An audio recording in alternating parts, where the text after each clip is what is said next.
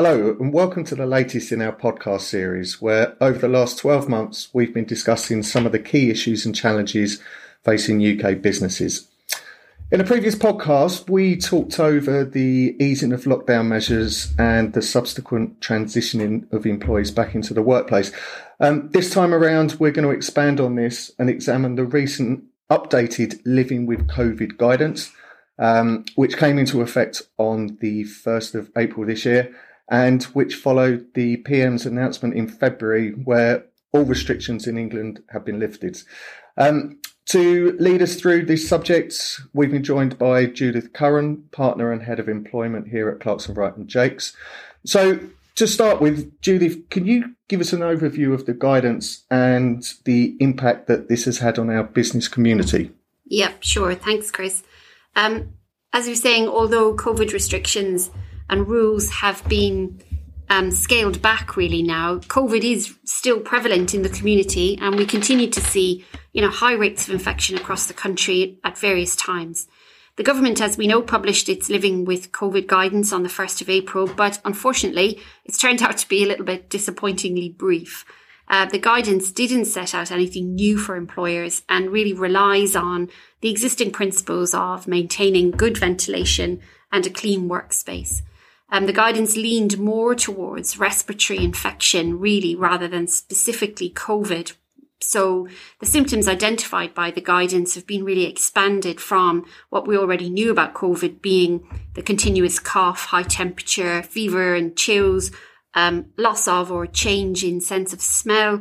But the following additional symptoms were added, and really being more generic sort of respiratory infection symptoms, such as shortness of breath, unexplained tiredness or lack of energy, muscle aches and pains, and the government clarified that that's not caused by exercise, a loss of appetite, headache, which might last longer than normal, sore throat, stuffy or runny nose, diarrhea, feeling unwell or being sick. So the guidance pretty much was that employees were advised that if they experienced these symptoms, that, for example, they might have had a high temperature, they didn't feel well enough to go to work or carry out normal activities, that they stay at home and avoid contact with other people until they no longer had a high temperature or no longer felt unwell. The guidance does go on to suggest that employees should try to work from home if they can, but if not, and a little bit unhelpfully, to discuss the options with their employer. But the guidance doesn't really give employers any suggestions on what options might look like if you have an employee who finds himself in this situation. The obvious problem with the guidance is that there is scope for employees to exploit it, and employers could be faced with a situation where an employee reports absence due to, say, a headache, which may or may not be COVID related. There is no longer any free testing available, so it becomes a little bit tricky for employers. Recent research carried out by Champion Health found that more than half of employees surveyed since the return to work and since the end of the restrictions said they felt fatigued, and a similar number reported tiredness, which was impacting their productivity. The guidance from the government, therefore, is really of quite limited help, and employers may still be facing a number of issues with employees. All right, thank you. It certainly does sound, as you said right at the beginning, very brief indeed. So with this guidance of limited help, employers are left with a number of key important decisions that they need to make. One of the things that I've heard quite a lot about is around the subject of sick pay entitlement. So let's have a look at that now. What do you think companies need to consider around the issue of sick pay entitlement? Yeah, many employers are still considering what they should do around sick pay benefits and whether they should reduce any company sick pay benefits for employees who are not vaccinated against COVID. Companies such as IKEA, Next, Wessex Water caused a bit of a stir earlier this year when they announced that they would reduce or withhold company sick pay benefits for unvaccinated workers who were self-isolating with COVID. However, as we've seen over the last few months, many fully vaccinated, fully boosted people have also contracted COVID. And although there's no longer a requirement to self-isolate, the government guidance is that people continue to do so for at least 5 days. So it's not possible, as we know, for all employees to work from home whilst self-isolating. So the problem for the employer remains that if their workforce can't work from home or there's no company sick pay benefit, then employees, and especially those on lower wages, tend not to report illness, and they may continue to try and attend at work, which potentially puts the wider workforce and, of course, the business at risk. The rules on statutory sick pay did change in February when the last of the COVID restrictions were lifted by the government. So the usual rules on statutory sick pay now apply again. Employees would no longer get SSP from day one of their absence. The current rate of SSP is £99.35 gross a week if you're employed and you earn £120 a week. The government did announce that further £500 support payment for those on the lowest incomes who were contacted by Track and Trace. And a recent labour force survey carried out by the Office of National Statistics showed that 17.2% or 5.6 million people in the UK workforce would not qualify for SSP at all. So if an organisation has workers who are deemed to be self-employed, then they have no entitlement to benefits or statutory sick pay at all. There's no incentive to persuade the employee to voluntarily self-isolate if they contract COVID and would have to rely on SSP or, in fact, receive no financial benefit at all during a period of illness or self-isolation.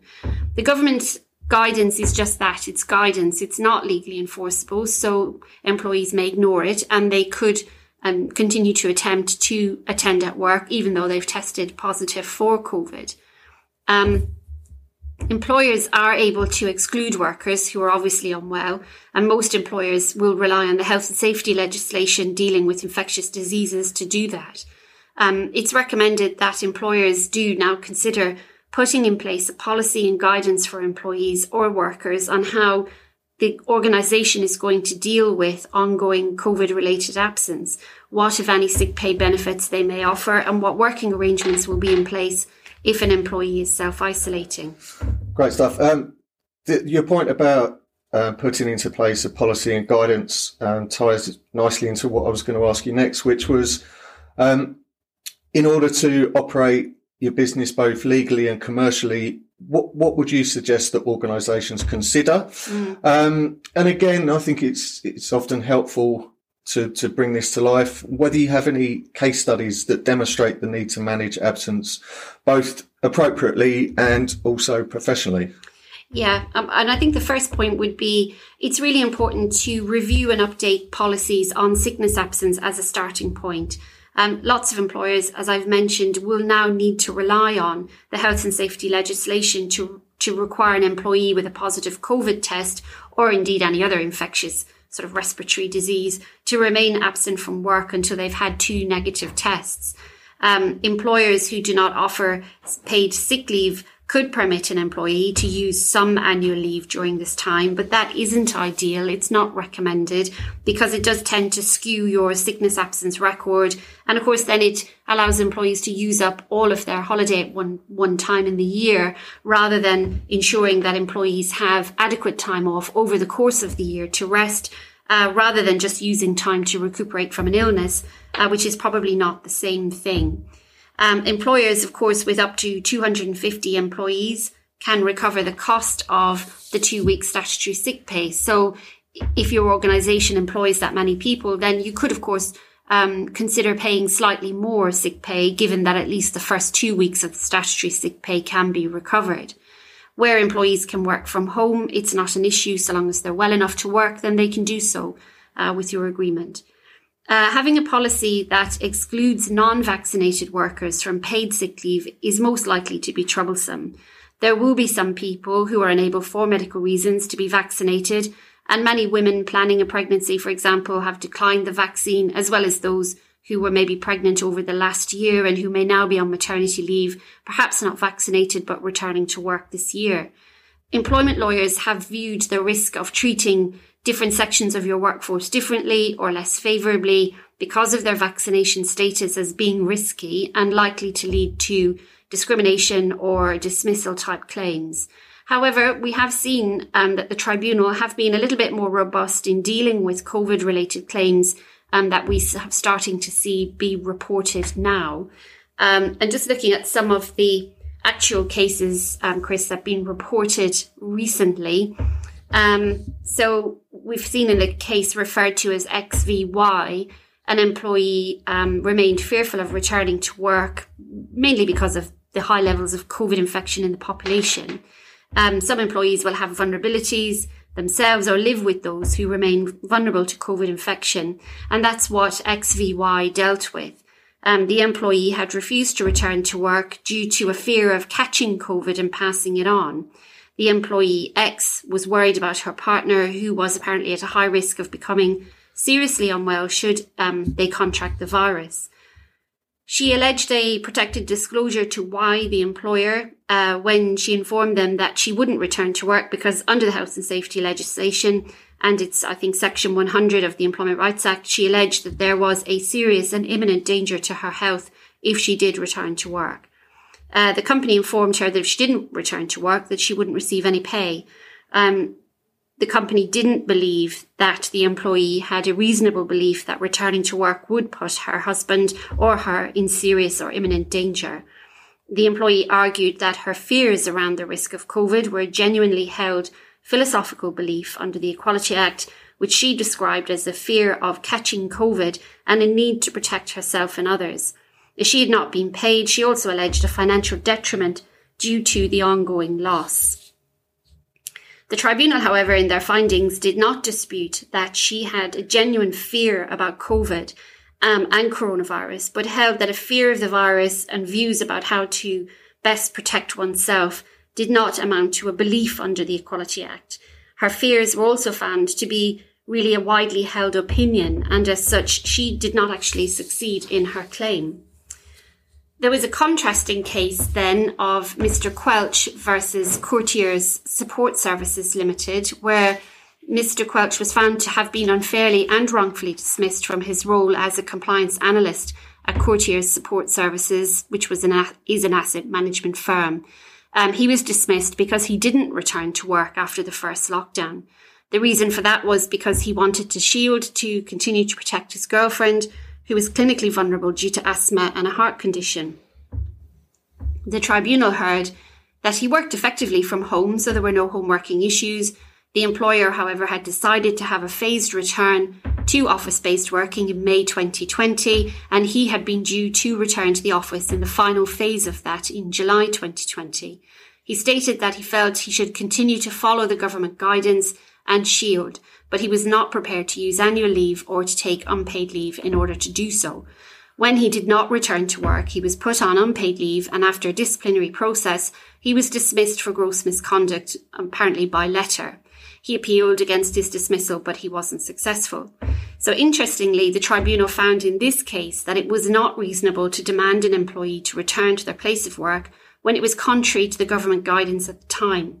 The employer had failed to show that there was a potentially fair reason for the dismissal, and as such it was unfair and fell outside of the range of reasonable responses which were available to it. So the employer should probably have considered giving him a warning, even a final written warning, and of course they may have also considered a dismissal with notice rather than the more severe sanction of a gross misconduct dismissal. The tribunal also commented that even if there was a breach of trust and confidence, there had been any misconduct, the dismissal would not have been a reasonable response in this situation.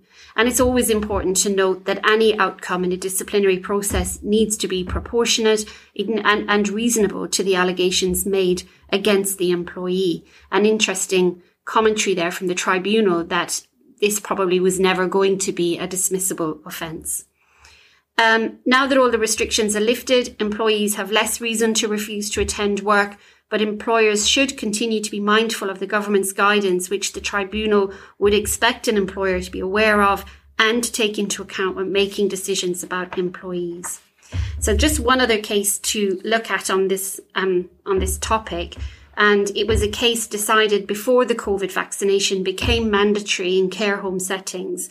The tribunal found in the case of a Miss Alette and Scarsdale Grange Nursing Home that an employee who had refused the vaccine on the basis of her Rastafarian belief, which prohibits any kind of non-natural medication, had been fairly dismissed. And it's an important case because it does predate that sort of compulsory mandatory vaccination that we now have in the health sector or parts of the health sector.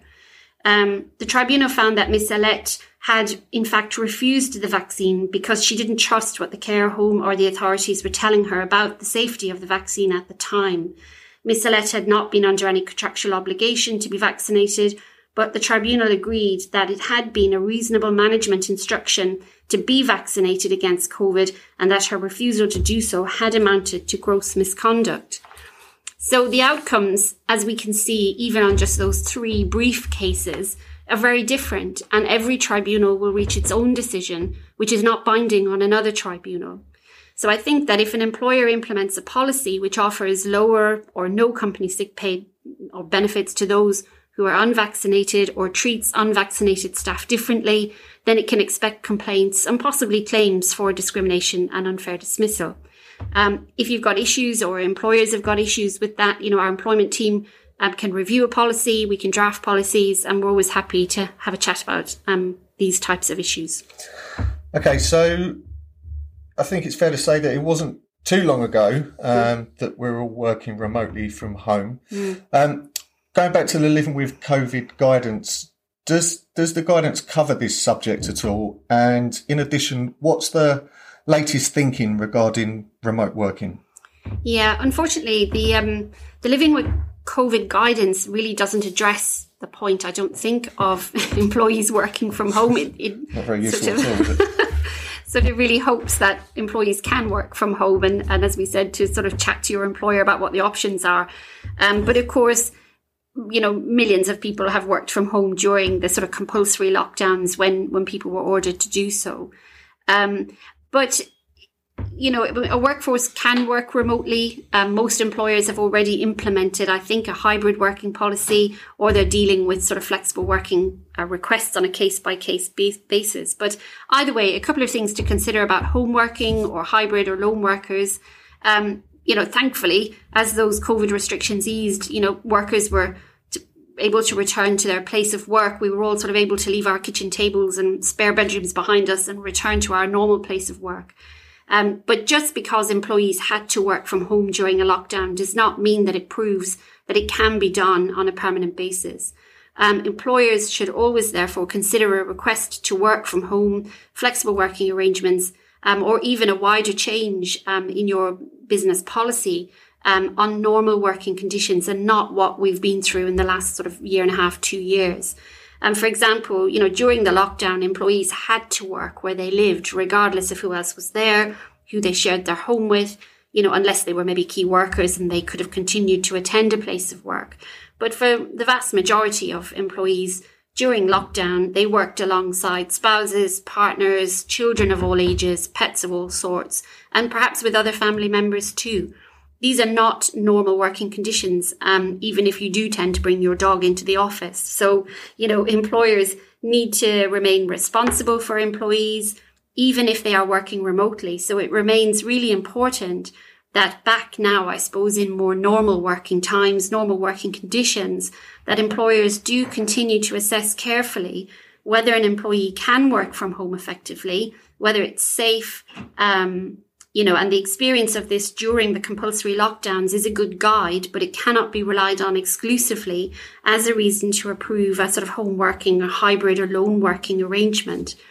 Employers should be confident that an employee can work normally.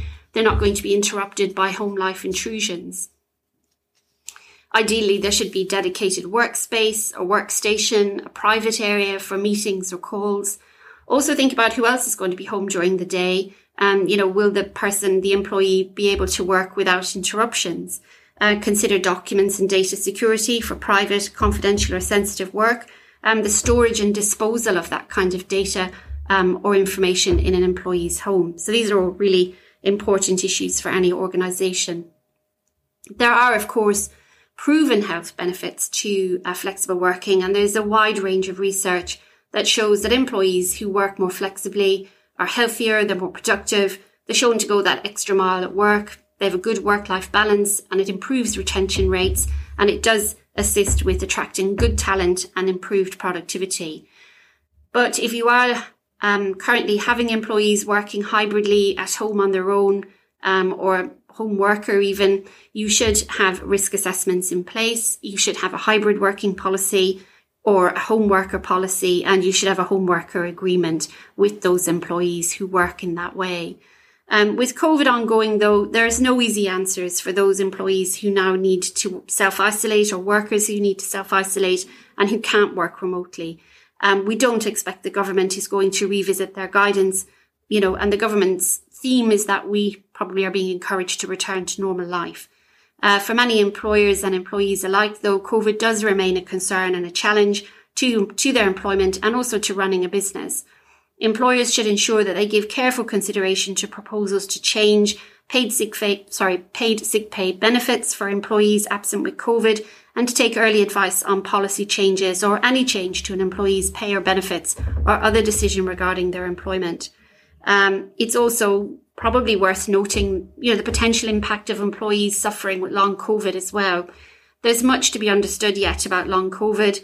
What seems to be common so far is that employees suffer mainly with fatigue, brain fog, aches and pains. And whilst long COVID may not be recognised as a disability under the Equality Act, the symptoms can amount to a disability. For example, fatigue, if it's long lasting, it's lasting 12 months or longer, and it's very likely to have that substantial adverse impact on day-to-day life. So quite likely to reach the threshold for what needs to be a disability under the Equality Act. So it's important to continue to manage employees with long COVID in the usual way as any other employee on long-term sickness absence, or who have high levels of absence due to ill health or disability-related issues. So you should be considering making adjustments to the absence level thresholds before triggering any formal capability process, as you would do in any other long-term absence type cases. Again, referrals to occupational health are always useful, seeking a report from any treating physician or consultant. And as always, seeking that early legal advice and support in these types of cases is always recommended and always useful, because it really can help reduce the risk of, pitfalls for claims for unfair dismissal and discrimination. Thanks, Judith. Let's leave it there for today. Lots of really interesting and useful information to mull over and digest. We hope you found this podcast helpful. We hope it gives you a deeper insight into the Living with COVID guidance, and also the latest developments regarding working through the pandemic. If you haven't already done so, you can head over to our website and listen to some of our other podcasts that we've recorded over the last 12 months, which includes many interesting subjects such as managing redundancy situations, social media, and also managing mental health in the workplace. So on behalf of myself and Judith, we hope you enjoyed listening to this edition as much as we've enjoyed recording it. Thank you for listening, and hope you can join us next time.